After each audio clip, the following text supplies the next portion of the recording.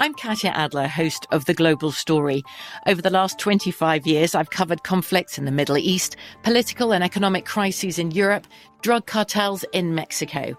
Now I'm covering the stories behind the news all over the world in conversation with those who break it. Join me Monday to Friday to find out what's happening, why, and what it all means. Follow The Global Story from the BBC wherever you listen to podcasts. This is your moment, your time to shine, your comeback. You're ready for the next step in your career, and you want an education employers respect. So you're not just going back to school, you're coming back with Purdue Global. Backed by Purdue University, one of the nation's most respected public universities, Purdue Global is built for people who bring their life experience into the online classroom. Purdue Global, Purdue's online university for working adults. Start your comeback today at purdueglobal.edu. It's like the police knew who he was before they got here. From iHeart Podcasts. The medical school dean at USC was leading a secret double life. He's breathing right now? Yes, he's absolutely breathing. I'm a doctor, actually. A story about money, power, and corruption. When people fall in line, they fall in line. Looking back, I realized, everyone knew. I'm Paul Pringle, an investigative reporter for the LA Times. Listen to Fallen Angels, a story of California corruption on the iHeart Radio app, Apple Podcast, or wherever you get your podcasts.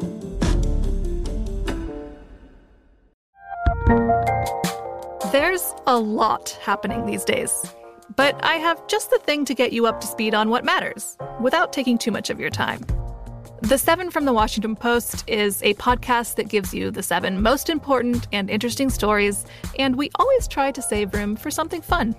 You get it all in about 7 minutes or less. I'm Hannah Jewell. I'll get you caught up with the 7 every weekday. So follow the 7 right now. The Therapy for Black Girls podcast is your space to explore mental health, personal development, and all of the small decisions we can make to become the best possible versions of ourselves. I'm your host, Dr. Joy Harden Bradford, a licensed psychologist in Atlanta, Georgia, and I can't wait for you to join the conversation every Wednesday. Listen to the Therapy for Black Girls podcast on the iHeartRadio app, Apple Podcasts, or wherever you get your podcasts. Take good care, and we'll see you there.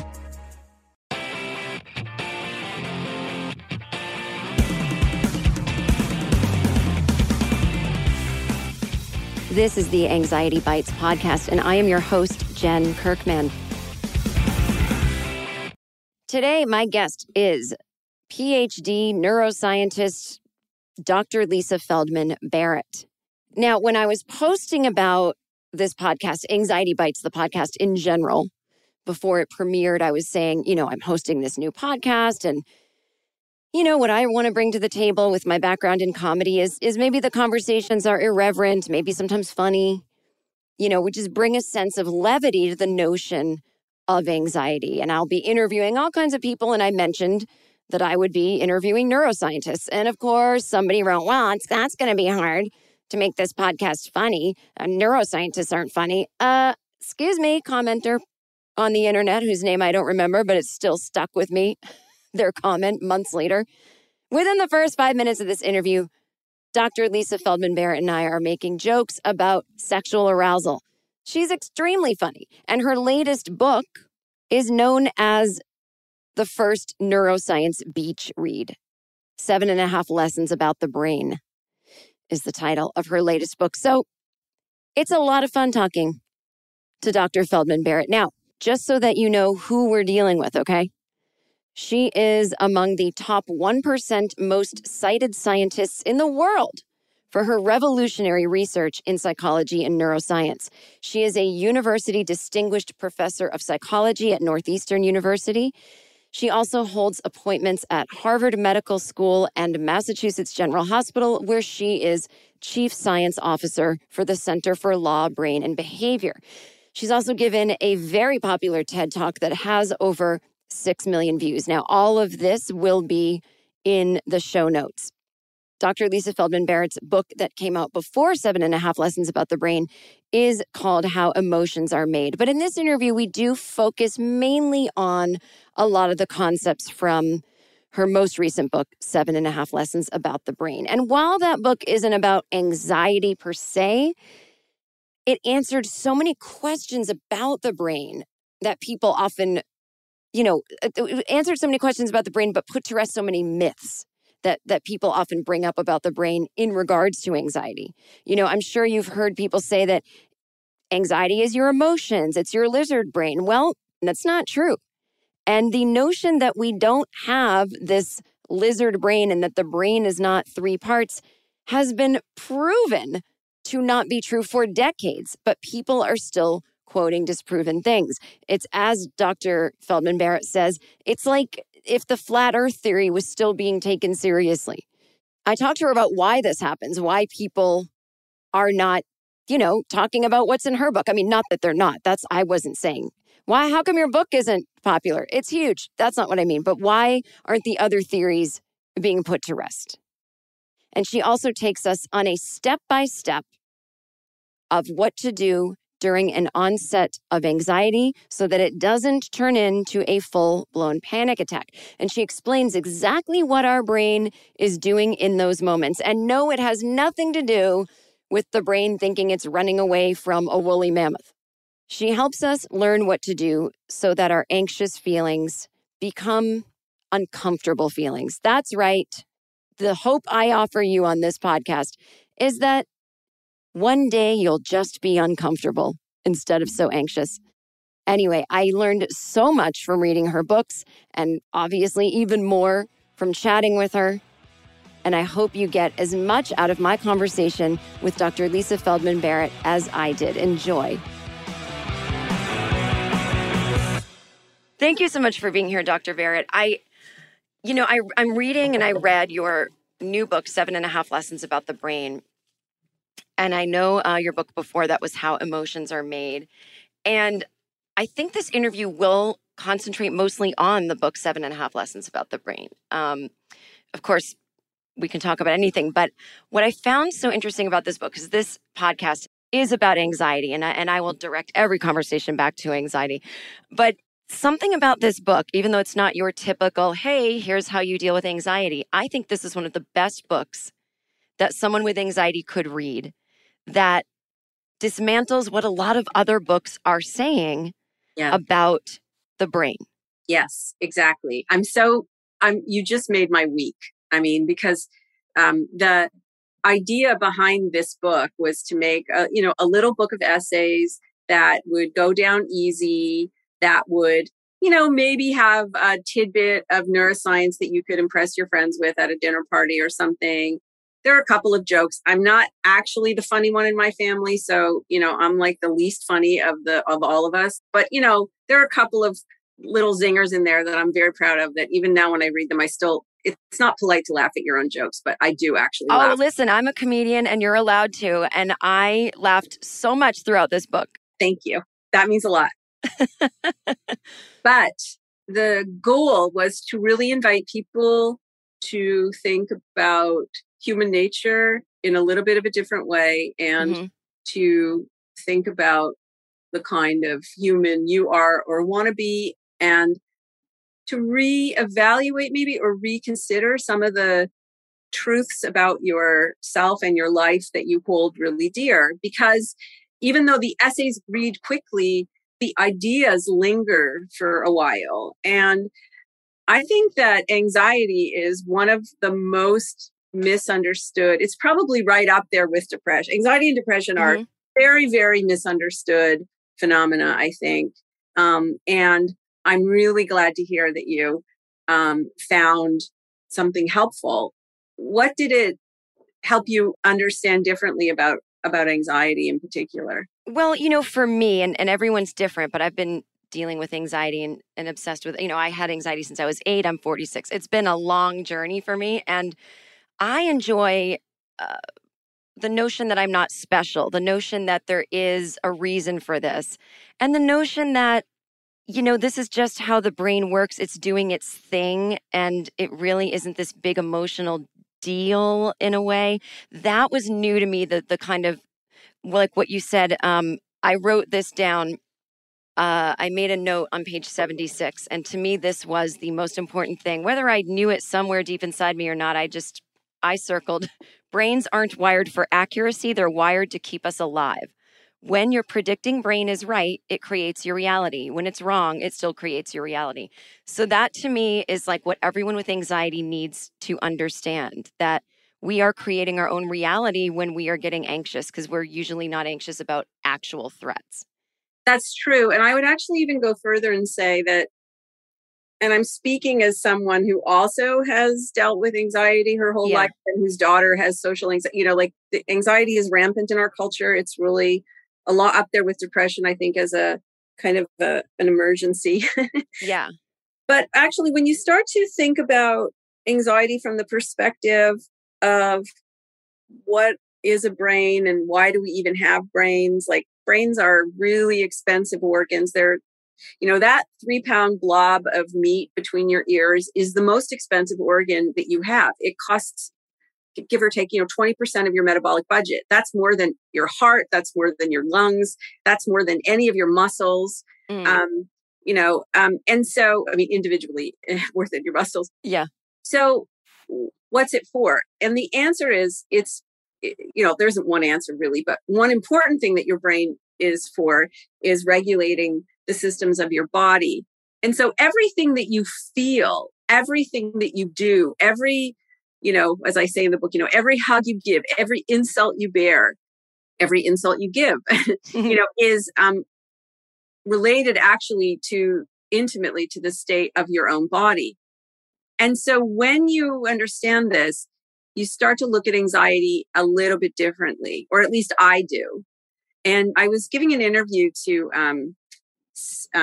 David Shariamandri at the Guardian, and I was describing to him this experience that I had right before the COVID pandemic took hold, and it will illustrate to you what I mean by this. About you start to look at your own anxiety differently, and maybe even deconstruct it or dissolve it into its more basic parts, which then makes it much more manageable to deal with. So I was describing to him this situation where I was in New Zealand, and because every spring break I would accept speaking engagements at universities or for my books so that I could go somewhere nice with my daughter and take her with me on holiday for her spring break. And so I was in New Zealand having done book fairs and this and that. I was very honored by a, honorary degree at a university and so on.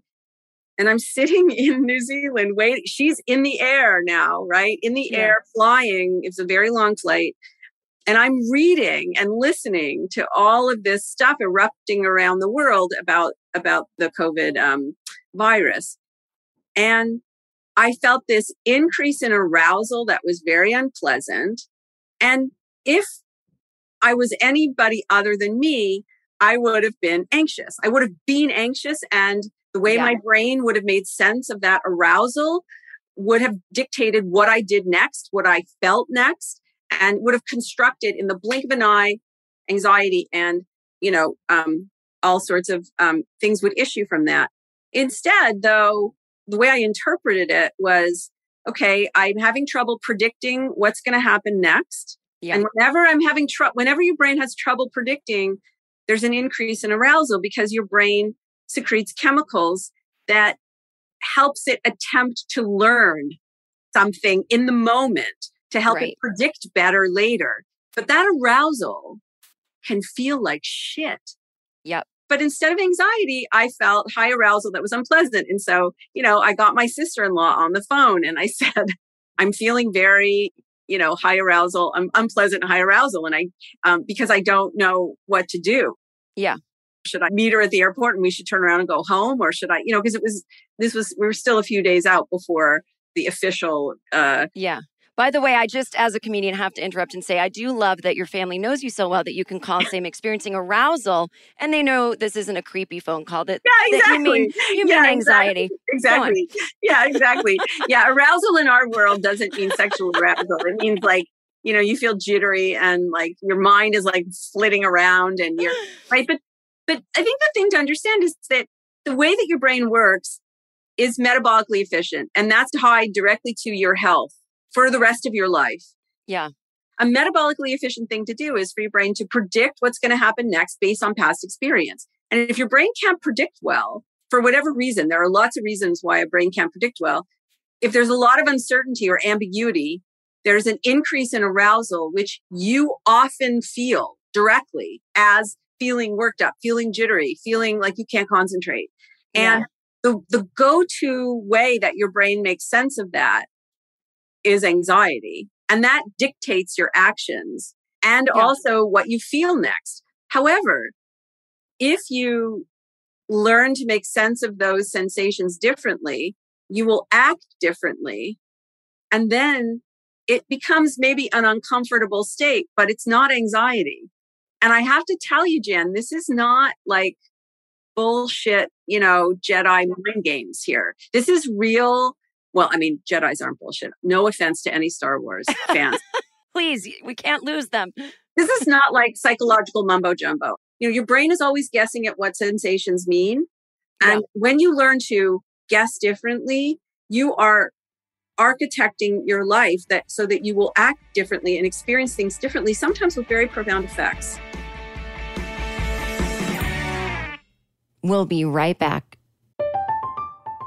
I'm Katya Adler, host of The Global Story. Over the last 25 years, I've covered conflicts in the Middle East, political and economic crises in Europe, drug cartels in Mexico. Now I'm covering the stories behind the news all over the world in conversation with those who break it. Join me Monday to Friday to find out what's happening, why, and what it all means. Follow The Global Story from the BBC wherever you listen to podcasts. We started talking about this incident. Drugs and officials cover up. You couldn't believe it. From iHeart Podcasts. It's like the police knew who he was before they got here. A story about money, power, and corruption. The medical school dean at USC was leading a secret double life. She's sleeping right now? Yes, she's absolutely breathing. I'm a doctor, actually. There's no way that guy's a doctor. I'm Paul Pringle, and I'm an investigative reporter for the LA Times. This is the story of an investigation that starts in a hotel room in Pasadena, California, and reaches all the way to the top of two of the most powerful institutions in the city of Los Angeles. When people fall in line, they fall in line. Looking back, I realized, everyone knew. This is Fallen Angels, the story of California corruption. We're always going to have predators. It's the good people who stand by and do nothing that allow them to flourish. Listen to Fallen Angels, a story of California corruption on the iHeart Radio app, Apple Podcast, or wherever you get your podcasts. Hey, everybody. Welcome to Across Generations, where the voices of Black women unite in powerful conversations. I'm your host, Tiffany Cross. I want you all to join me and be a part of sisterhood, friendship, wisdom, and laughter. In every episode, we gather a seasoned elder. But even with a child, there's no such thing as the wrong thing if you love them. Myself, as the middle generation. I don't feel like I have to get married at this big age in life, but it is a desire I have and something that I've navigated in dating. And a vibrant young soul for engaging intergenerational conversations. I'm very jealous of your generation that didn't have to deal with Instagram and Tinder. This is Across Generations, where Black women's voices unite, and together, you know how we do, we create magic. Listen to Across Generations podcast on the iHeart Radio app, Apple Podcasts, or wherever you get your podcasts. Hey, this is Christina Quinn. I'm the host of Try This, the Washington Post's new series of audio courses. The idea behind Try This is to become better functioning humans without having to comb the internet for countless hours. In our first course, we learned how to sleep better. Now, we're going to learn how to make our friendships stronger. I'll offer expert tips that are doable, and I'll keep it short. So let's do this. Class is in session. Find Try This from the Washington Post wherever you listen. Hey, my name's Jay Shetty, and I'm the host of On Purpose. I just had a great conversation with Michael B. Jordan, and you can listen to it right now. Michael is known for his performances in both film and television. His breakout role was in Fruitvale Station, playing Oscar Grant, which earned him widespread praise and numerous award nominations. His portrayal of Killmonger in Marvel's Black Panther, one of my favorites, further solidified his status as one of Hollywood's leading actors, earning him widespread acclaim for his complex and compelling performance. In our conversation, Michael really opens up. You're going to love listening to it, and I can't wait for you to check it out. The closest to getting what you want is always the hardest. It's always the feeling when you're getting ready to, people give up right before they get what they've always wanted to get. People quit. Listen to On Purpose with Jay Shetty on the iHeartRadio app, Apple Podcast, or wherever you get your podcasts.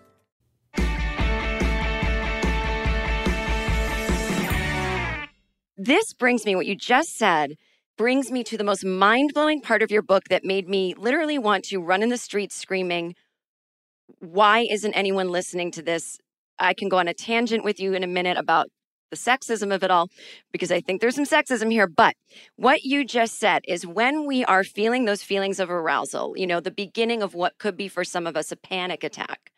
What I was taught as a young 20-something, and I've still been taught it to this day, is that when that's happening, my body is just having some crazy reaction because I used to be a caveman and all these chemicals in my limbic brain and my lizard brain. And, I never found that to be of comfort, because what I used to say is, so you're telling me my brain hasn't evolved at all, and that I'm just this victim of this limbic, this lizard. I don't like that at all. How the hell am I going to overcome this? So the way you just described it is actually what's happening in that moment is not a helpless victim situation. Your body's actually doing something in that moment to help you. It just needs a minute. But we don't have a minute when we're waiting for our feelings to show up. So it's scrambling to make sense of these feelings, attach a story to it so we know if what we're feeling is whatever. And by that time, if we're not practiced like you, we're adding our own thoughts into it. Now it's just a jumble. We're telling ourselves a story while our brain is trying to make a story. I'm putting it very not scientifically, but basically what I ended up having to do to work on my anxiety is eventually get to where you started in your story, which is, talk to myself during it to calm myself down. But the original thing posited to me was because lizard brain, caveman, limbic, blah, blah. And reading your book, that is all bullshit, that we don't have three parts of our brain, and that this is all back from men who worshipped Plato. Can you talk to me about, I'm going to give you your quote.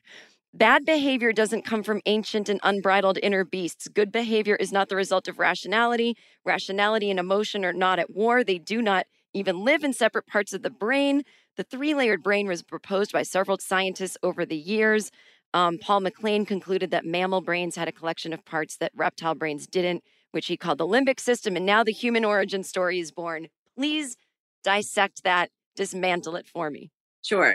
So this idea that we have this ancient lizard brain, and then layered on top of that is this newer mammalian part called a limbic system, where limbic means border, that is the tissue that borders, your lizard brain. And then on top of that evolved your, big neocortex, which is where rationality lives.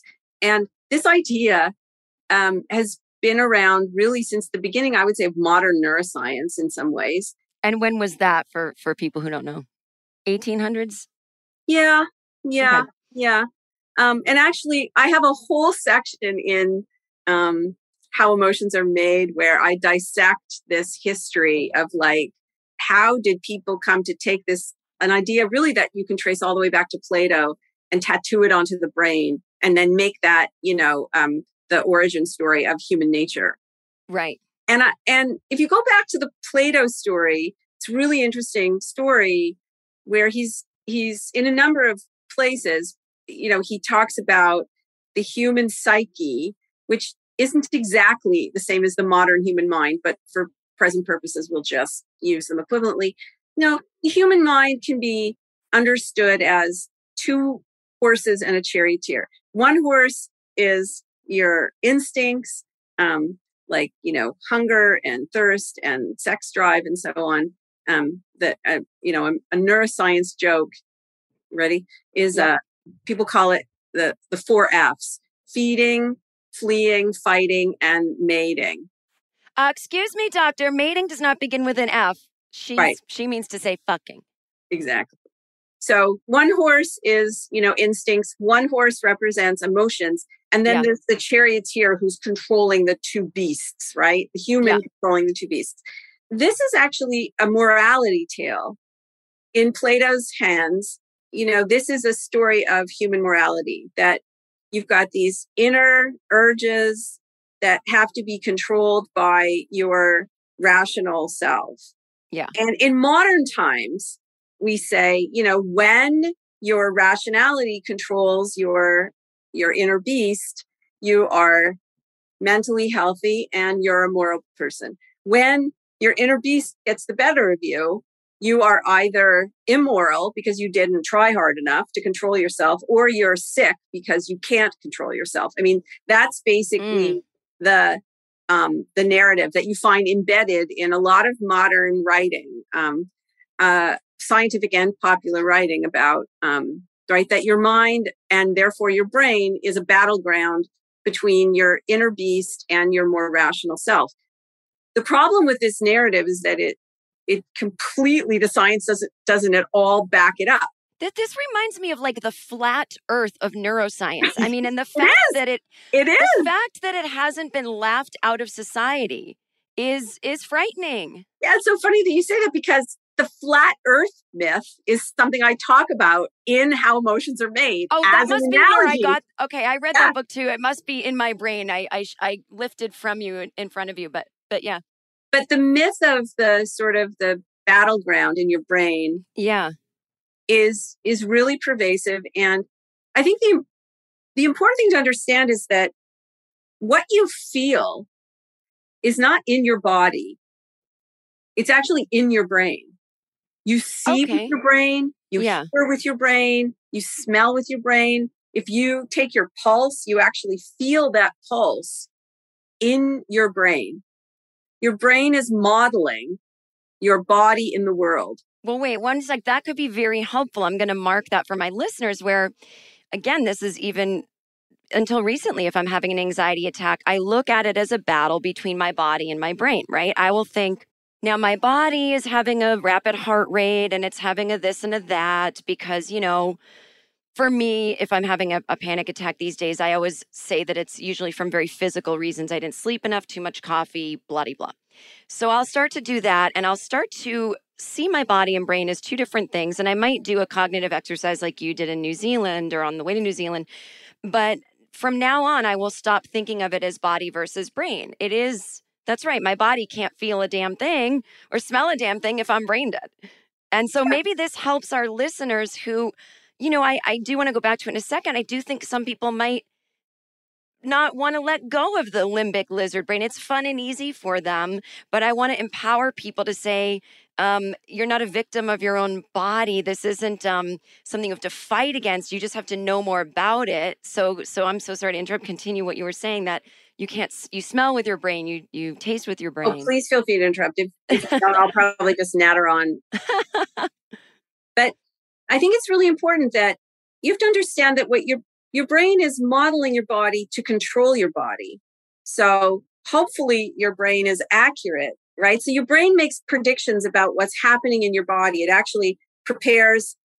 So for example, if we were to hold time still, we just stopped time and we look into your brain is representing what it believes to be occurring in your body and in your brain and in the world. And based on that, it makes a set of predictions about what to do next. Mm-hmm.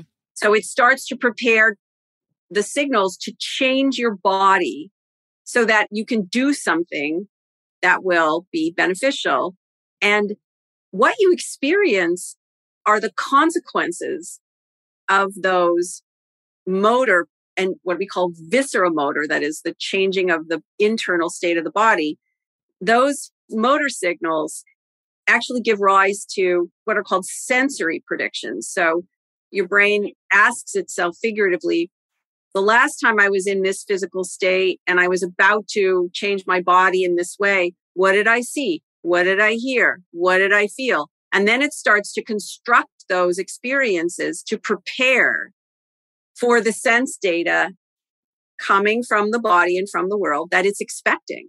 When you're battling, you're anxious. When you're cooperating, you're less anxious. Yes. And I want to say two things about this. I'll say the first thing will follow up directly on what you said. And then I want to say this other thing about why does it matter that we understand how these things work. The first thing's that, to your point, if your brain constructs anxiety, that is, it makes sense of this high arousal state, unpleasant state as anxiety, and it leads you to act in certain ways as opposed to other ways. And so that prolongs the arousal and so on. You suffer. Like you experience suffering. But, there is a difference between suffering and discomfort. I agree. Can I say one quick thing? That people know that I talk about anxiety and that I'm having this podcast come out. And I will get emails from people saying, I suffer from anxiety. And I don't want to sound woo-woo, but I always say, if you keep saying you're suffering, you will be suffering. You have anxiety. Anxiety is your friend. Anxiety shows up. You're a human. But the more people keep with the dramatic narrative, I'm suffering. Yeah. You're not. You're uncomfortable. It sucks. It's scary. If you don't know what the hell is going on, it can feel like suffering, but you're not actually suffering.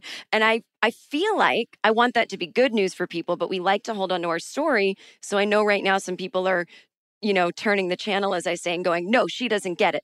But I agree. It's not suffering. Yeah. So let me just say that I don't doubt for a minute that people, when they experience anxiety, crippling anxiety, that they suffer. They do suffer. The point is that, everyone has had this experience at least once. And for some people much longer. But what I'm trying to say is that the suffering isn't obligatory and that you have more control than you think you do. And when I say that you have more control than you think you do, I'm not saying that you are therefore responsible for your anxiety and suffering. I'm not saying you're culpable in some cosmic way. I am saying that you have more control than you think you do. And you have maybe a little bit more responsibility for your feelings than you think you do. Not because you're to blame for them, but because you're the only one who can change them. This is a point that I made, in my TED talk that I think people really resonated to, that, you're responsible sometimes for yourself and for the horrible, if something horrible happens to you, you're not to blame for that. And you're also not to blame for all the shit that comes from it. Yeah.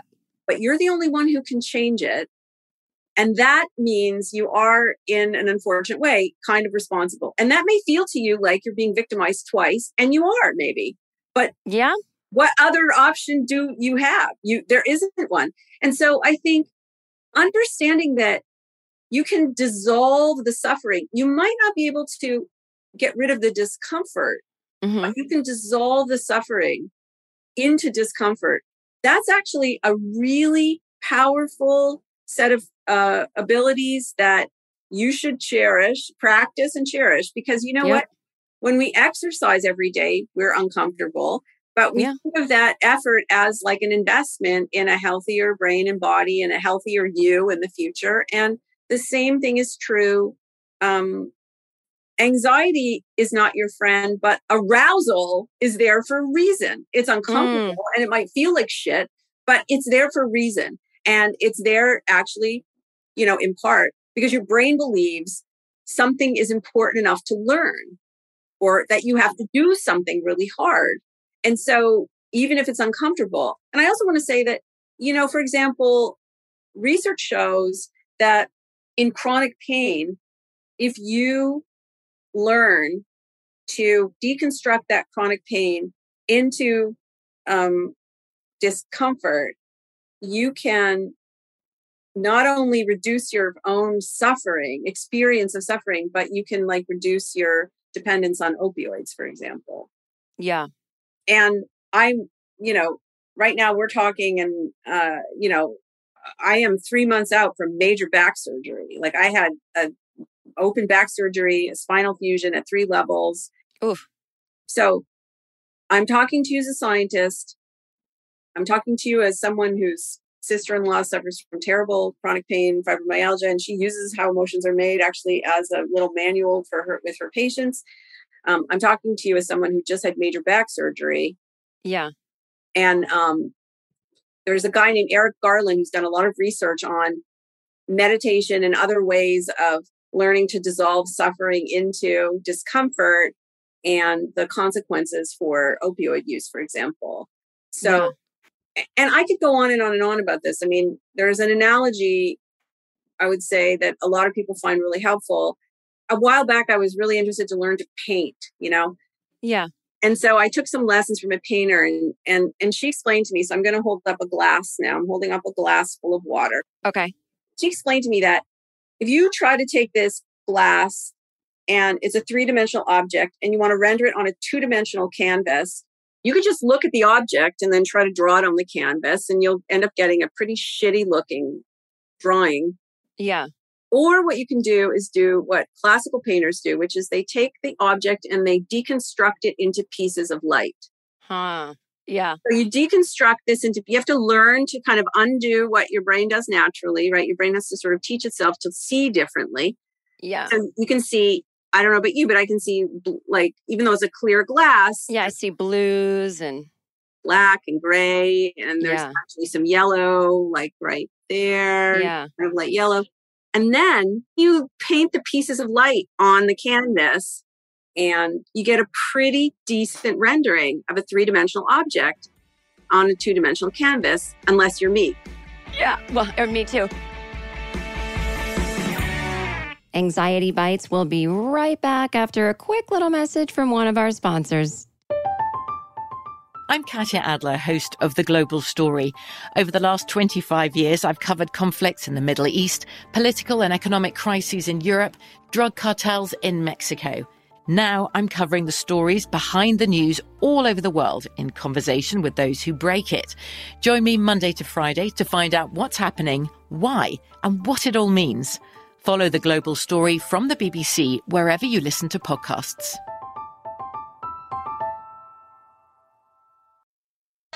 Hey, everybody. Welcome to Across Generations, where the voices of Black women unite in powerful conversations. I'm your host, Tiffany Cross. I want you all to join me and be a part of sisterhood, friendship, wisdom, and laughter. In every episode, we gather a seasoned elder. But even with a child, there's no such thing as the wrong thing if you love them. Myself as the middle generation. I don't feel like I have to get married at this big age in life, but it is a desire I have and something that I've navigated in dating. And a vibrant young soul for engaging intergenerational conversations.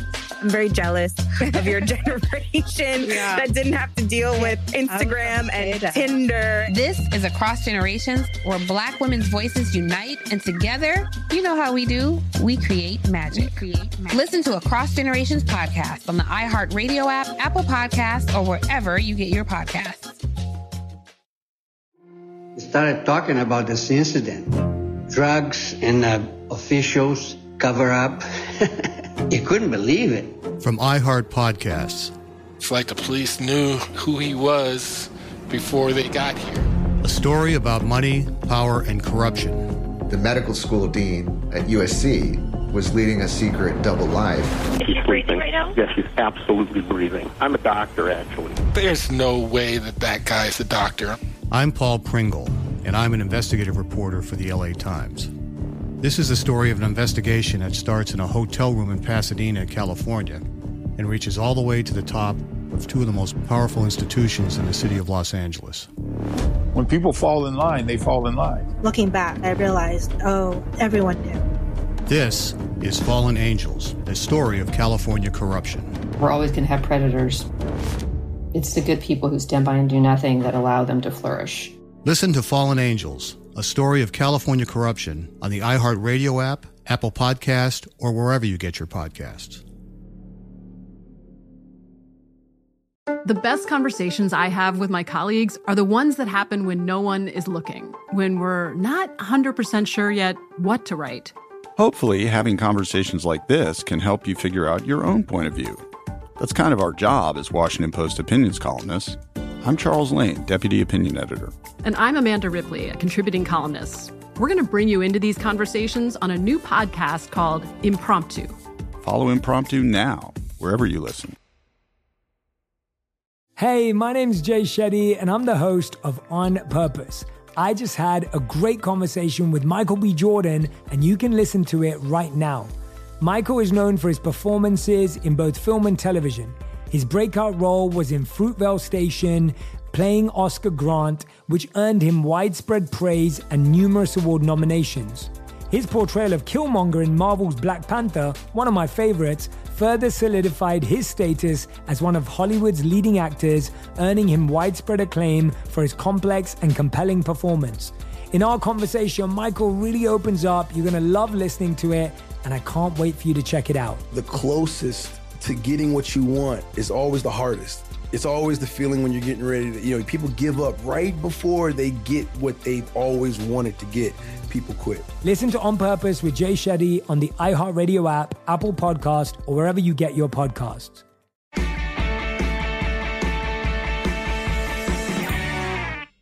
You know, most people I know who do not want to go to therapy, who do not want to work on their anxiety, they know somewhere because, it's just in our culture, right, that everything comes from somewhere. But at the end of the day, like, if you find out, okay, maybe I'm anxious because my parents were anxious and I learned this from them or whatever, it like going back in time doesn't really solve what you have to do anyway, which is just learn skills you've never learned, like we talked about all the way to the beginning of this conversation. And so in that way, I feel like people are afraid to dive deep because they're like, well, it's not my fault I have anxiety. It's not my fault I was born during a climate crisis. It's not my fault, blah, blah. And it's like, no, it's not. But are we only taking care of ourselves when it's our fault? I mean, what you're pointing to is the difference between culpability and responsibility. Yeah.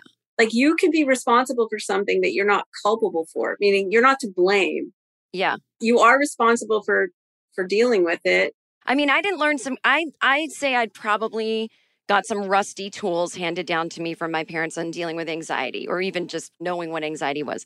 So I had to get my own tools. But the way I look at it is great. I also had to get my own apartment. I had to get my own clothes. Like, I'm not so walking around in the clothes that I wore as a toddler going, it was not my fault I grew, like, well, okay, but now you have to dress, and it can actually be fun. You can actually differentiate yourself from where you came, and it can be really empowering, which helps reduce anxiety, in my humble opinion.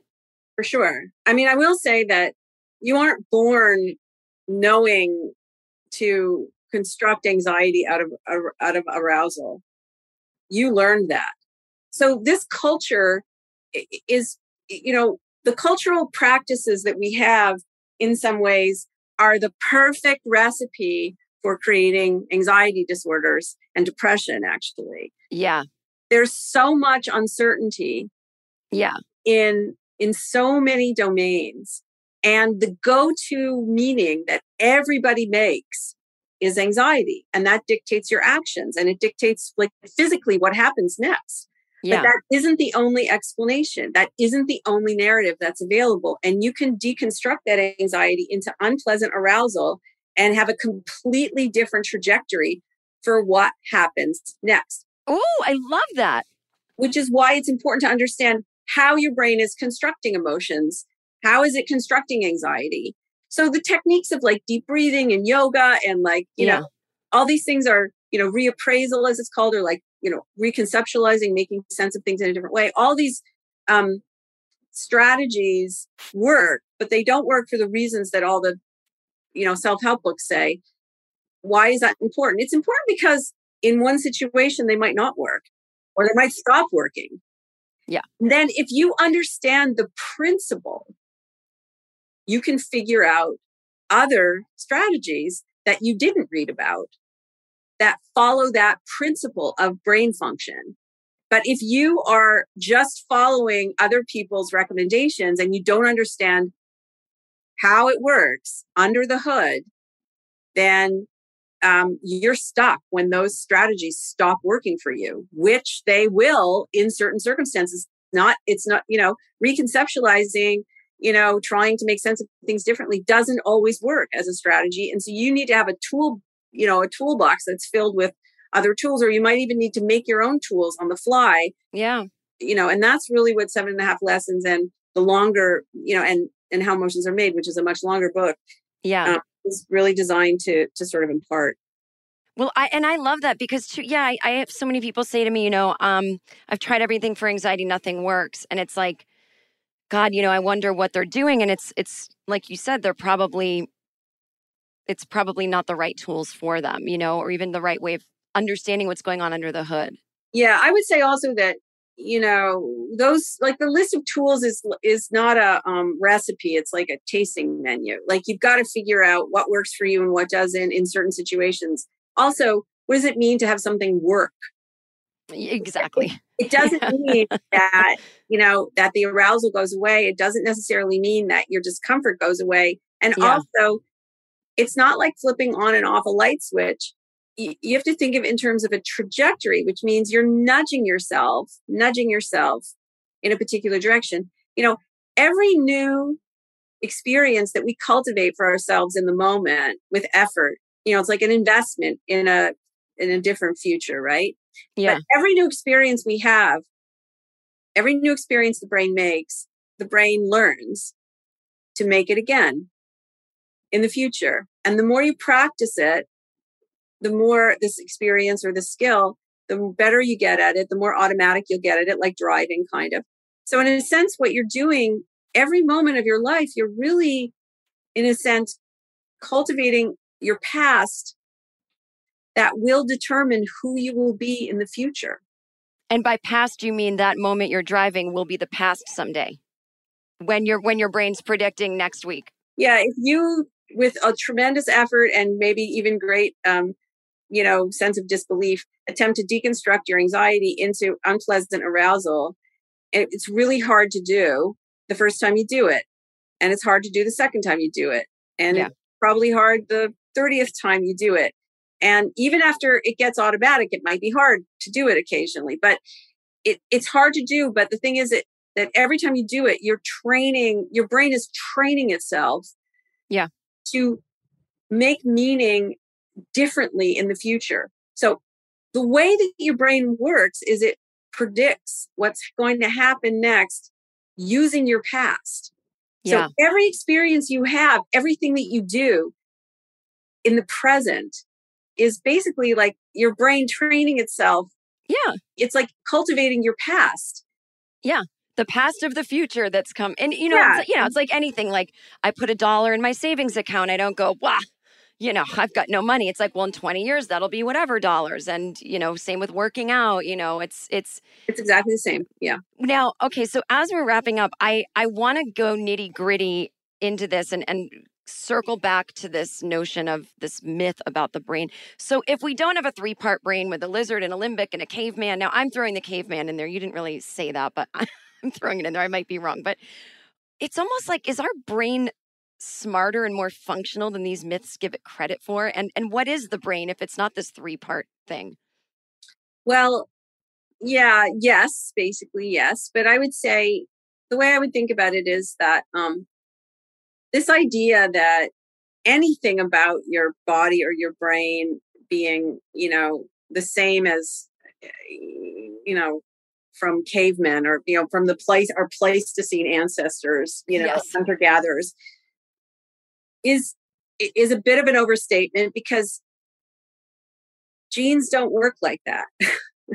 And so, this whole idea that we have this fixed human nature in the way that our brain is structured and works, and the way that our bodies work, and that we have nurture, this kind of learning which overlays or modifies this nature, is wrong. It's not even wrong. It's such a profound misunderstanding of how genes work.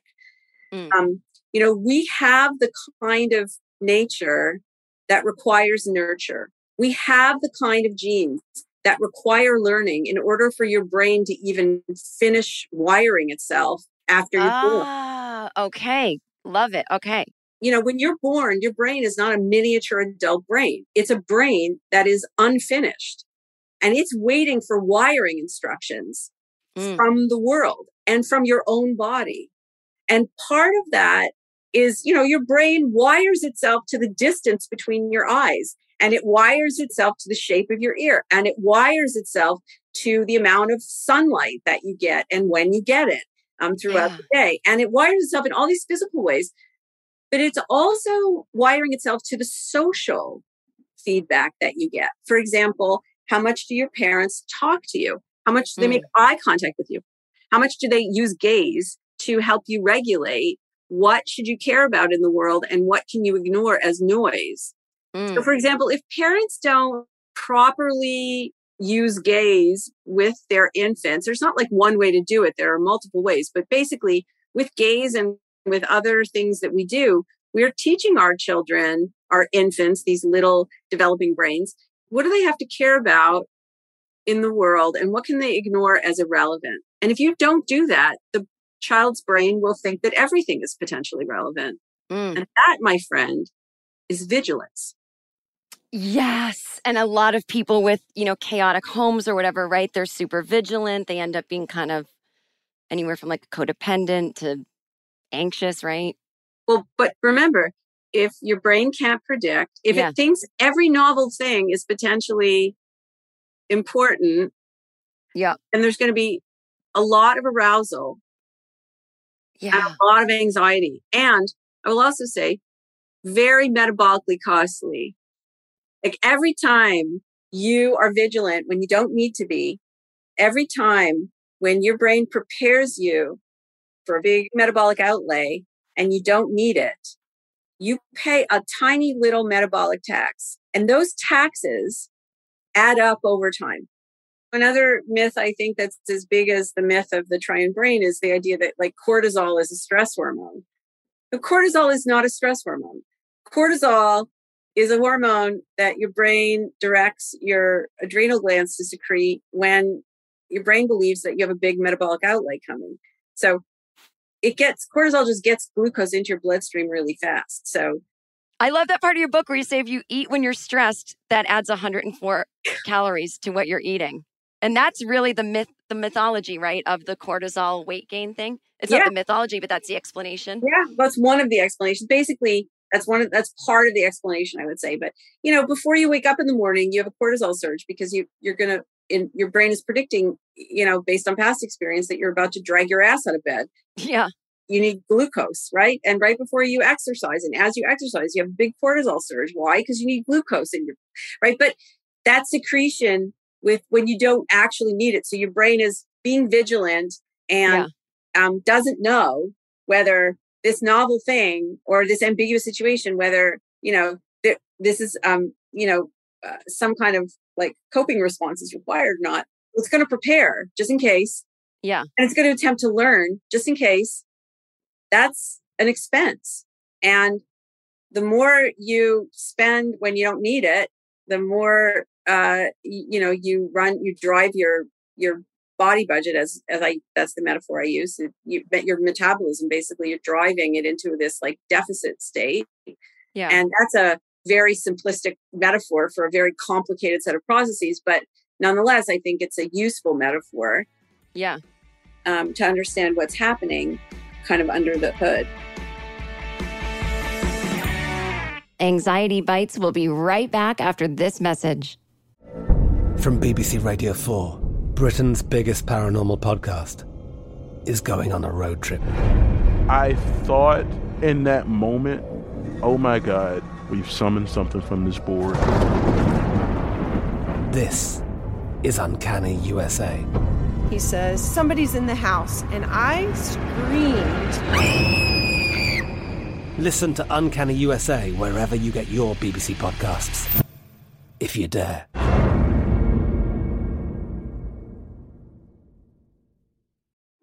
We started talking about this incident. Drugs and officials cover up. You couldn't believe it. From iHeart Podcasts. It's like the police knew who he was before they got here. A story about money, power, and corruption. The medical school dean at USC was leading a secret double life. She's breathing right now? Yes, she's absolutely breathing. I'm a doctor, actually. There's no way that guy's a doctor. I'm Paul Pringle, and I'm an investigative reporter for the LA Times. This is the story of an investigation that starts in a hotel room in Pasadena, California, and reaches all the way to the top of two of the most powerful institutions in the city of Los Angeles. When people fall in line, they fall in line. Looking back, I realized, everyone knew. This is Fallen Angels, a story of California corruption. We're always going to have predators. It's the good people who stand by and do nothing that allow them to flourish. Listen to Fallen Angels, a story of California corruption on the iHeart Radio app, Apple Podcast, or wherever you get your podcasts. Hey, everybody. Welcome to Across Generations, where the voices of Black women unite in powerful conversations. I'm your host, Tiffany Cross. I want you all to join me and be a part of sisterhood, friendship, wisdom, and laughter. In every episode, we gather a seasoned elder. But even with a child, there's no such thing as the wrong thing if you love them. Myself as the middle generation. I don't feel like I have to get married at this big age in life, but it is a desire I have and something that I've navigated in dating. And a vibrant young soul for engaging intergenerational conversations. I'm very jealous of your generation that didn't have to deal with Instagram and Tinder. This is Across Generations, where Black women's voices unite, and together, you know how we do, we create magic. Listen to Across Generations podcast on the iHeart Radio app, Apple Podcasts, or wherever you get your podcasts. There's a lot happening these days. But I have just the thing to get you up to speed on what matters, without taking too much of your time. The 7 from the Washington Post is a podcast that gives you the 7 most important and interesting stories, and we always try to save room for something fun. You get it all in about 7 minutes or less. I'm Hannah Jewell. I'll get you caught up with the 7 every weekday. So follow the 7 right now. Hey, my name's Jay Shetty, and I'm the host of On Purpose. I just had a great conversation with Michael B. Jordan, and you can listen to it right now. Michael is known for his performances in both film and television. His breakout role was in Fruitvale Station, playing Oscar Grant, which earned him widespread praise and numerous award nominations. His portrayal of Killmonger in Marvel's Black Panther, one of my favorites, further solidified his status as one of Hollywood's leading actors, earning him widespread acclaim for his complex and compelling performance. In our conversation, Michael really opens up. You're going to love listening to it, and I can't wait for you to check it out. The closest to getting what you want is always the hardest. It's always the feeling when you're getting ready to, people give up right before they get what they've always wanted to get. People quit. Listen to On Purpose with Jay Shetty on the iHeartRadio app, Apple Podcast, or wherever you get your podcasts.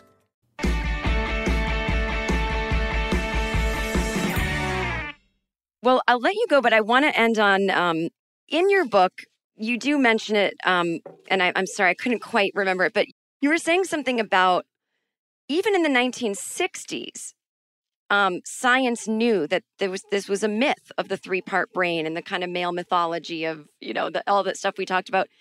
And yet do you feel like in your community, why is no one saying anything?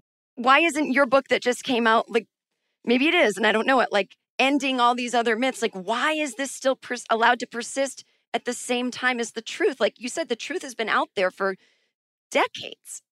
Yeah. So I think there are a couple of, this is just speculation on my part, right? But a couple of reasons, I think. One is that, scientists don't like the F word, fact. That's scary. Because it's always it's finding evidence out and right. Okay. So, and it might be wrong. And, so we concern ourselves with these probabilities and so on. But I would say that the evidence that the triune brain is wrong, and I feel at this point, like I'm not going to mince words. It was a metaphor and it's not useful because it actually it's incorrect. Yeah. The evidence was sequestered away in a literature that's very, very hard for people to read, even other scientists to read, if you're not an expert. Yeah. So it's in the literature that requires knowledge of embryology, for example, and deep knowledge of genetics. And I had to learn, in fact, Barb Finley, who's a neuroscientist who I thank, the book is really dedicated to her and all the other neuroscientists who really trained me to be a neuroscientist after I was already a professor of, psychology.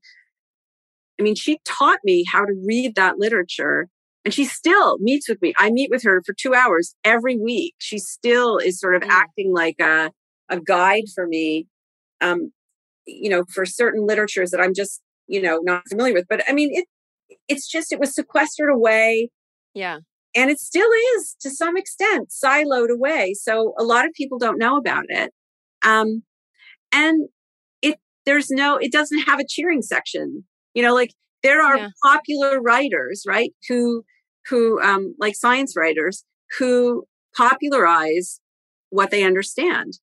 And when you look at a brain and you look at these diagrams of brains, it looks like they have 3 layers. I mean, if you use the naked eye, but the naked eye is not always the best, doesn't always give you all the information that you need to understand how something emerges and what its function is. It must be like looking at the Earth from the moon, where it looks like there's land and there's ocean, but really that's so interconnected. Yeah, well, there's also land under the water, right? Right, yeah. And you can't really see that with the naked eye. So we really understand that, we develop tools as scientists that allow us to see things that we can't see with our naked eye, that we can hear things that we can't hear with our ears alone. And we translate these other signals, which we don't have sensory surfaces for, that we have no senses for these other signals, and we translate them into signals that we can detect.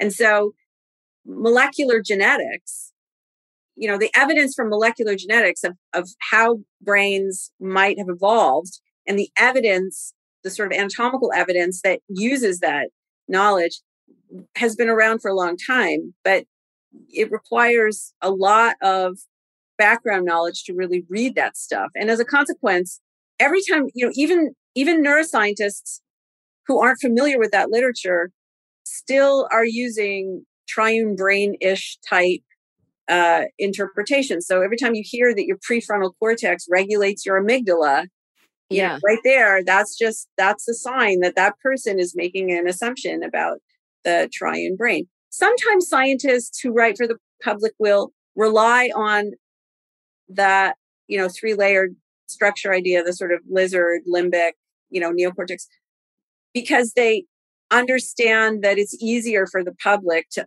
think that way. So, for example, Robert Sapolsky in his book Behave talks about the limbic system, and he knows there's no limbic system, and he knows that that's a myth, but he uses it because it's easier for people it's an easier platform for people to start with, so that he can get to the material he wants them to get to. Whereas I'm directly more concerned with that material of like, what is a brain? How is it structured? And why do you need to know? Yeah. And when you made it so easy, I mean, I don't know if you like that people have said this, but people are calling it like a beach read about the brain, which I think is, their way of saying it's digestible and fun to read. I wrote it that. I mean, I read. Yeah, you wrote it on purpose. Okay, that way, because, but it is so brilliant that you've just blown my mind. I mean, I'm your biggest fan. I think you're a genius, and thank you so much, Dr. Barrett, for chatting with us today. And I hope you've blown minds, changed minds, helped people. And I'm going to change this podcast now to Uncomfortable Arousal Bites, not anxiety. It doesn't have the same kind of like lyrical ring to it. No, but we'll get people there. But thank you again for being on the show. My pleasure. Thank you so much. I hope you loved my talk with Dr. Lisa. Let's just go over some of the bigger takeaways from my talk with her. Anxiety is a very misunderstood phenomena, so don't worry if you don't fully understand it. The brain is for regulating systems of your body, period. The function of your brain is to continue to predict so that it keeps you safe. When it's having trouble predicting, when it's not quite there yet, it hasn't come to its full conclusion, that's when there's an increase in arousal, which, as Dr. Lisa says, feels like shit.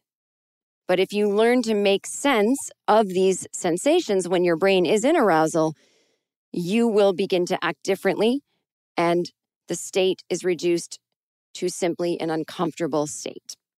It is an absolute myth dating back to Plato that rationality controls your inner beast. And if your inner beast gets the better of you, you're either immoral or you didn't try hard enough to control yourself.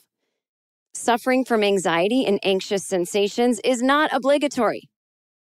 Now, you're not to blame for the bad things that have happened to you or for any of the wiring or nurture that you got that caused you to have, the habit of anxiety, but you are responsible for yourself. So unfortunately, you have no choice if you want to get better.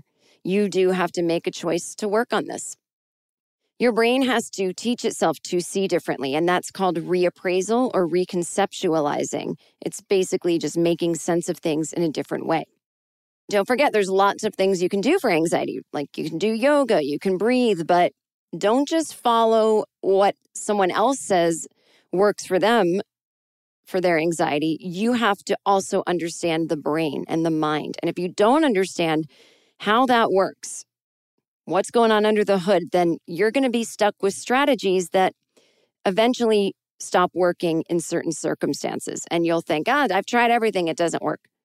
Now, having a list of tools for anxiety, like yoga, meditation, breathing, talk therapy, counting, is not a recipe. Think of it more as a tasting menu. You're going to figure out what works for you and what doesn't in certain situations. Okay, so what does it mean to have something work? Don't forget what Dr. Lisa said. It means decreasing your arousal so that you're merely uncomfortable.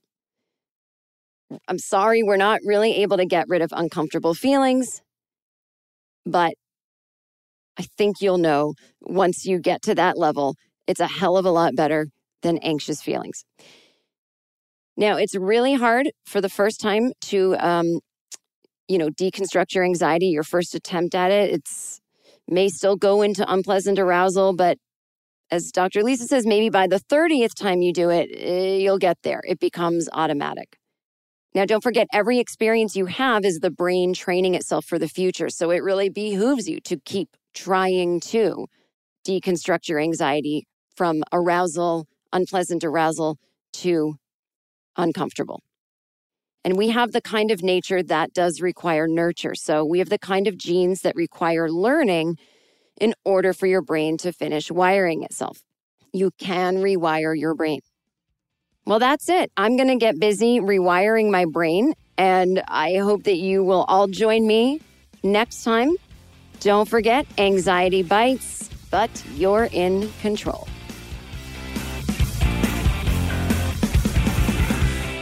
For more podcasts from iHeartRadio, visit the iHeartRadio app, Apple Podcasts, or wherever you listen to your favorite shows. From BBC Radio 4, Britain's biggest paranormal podcast is going on a road trip. I thought in that moment, oh my God, we've summoned something from this board.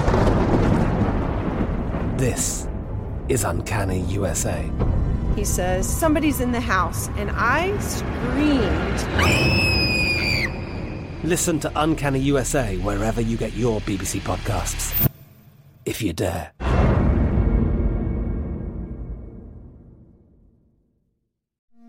It's like the police knew who he was before they got here. From iHeart Podcasts. Medical school dean at USC was leading a secret double life. She's breathing right now? Yes, she's absolutely breathing. I'm a doctor, actually. A story about money, power, and corruption. When people fall in line, they fall in line. Looking back, I realized, everyone knew. I'm Paul Pringle, an investigative reporter for the LA Times. Listen to Fallen Angels, a story of California corruption on the iHeart Radio app, Apple Podcast, or wherever you get your podcasts. Hey, I'm Jay Shetty, and I'm the host of the On Purpose podcast, and I had the opportunity to talk to one of Hollywood's major icons, Michael B. Jordan. In our conversation, Michael shares the highs, the lows, and everything in between, offering a genuine glimpse into his world. The closest to getting what you want is always the hardest. People give up right before they get what they've always wanted to get. Listen to On Purpose with Jay Shetty on the iHeartRadio app, Apple Podcasts, or wherever you get your podcasts. The Therapy for Black Girls podcast is your space to explore mental health, personal development, and all of the small decisions we can make to become the best possible versions of ourselves.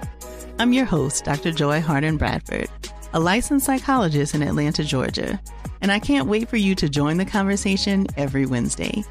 Listen to the Therapy for Black Girls podcast on the iHeartRadio app, Apple Podcasts, or wherever you get your podcasts. Take good care, and we'll see you there. Bring a little optimism into your life with The Bright Side, a new kind of daily podcast from Hello Sunshine, hosted by me, Danielle Robay. And me, Simone Boyce. Every weekday, we're bringing you conversations about culture, the latest trends, inspiration, and so much more. I am so excited about this podcast, The Bright Side. You guys are giving people a chance to shine a light on their lives, shine a light on a little advice that they want to share. Listen to The Bright Side on America's #1 podcast network, iHeart. Open your free iHeart app and search The Bright Side.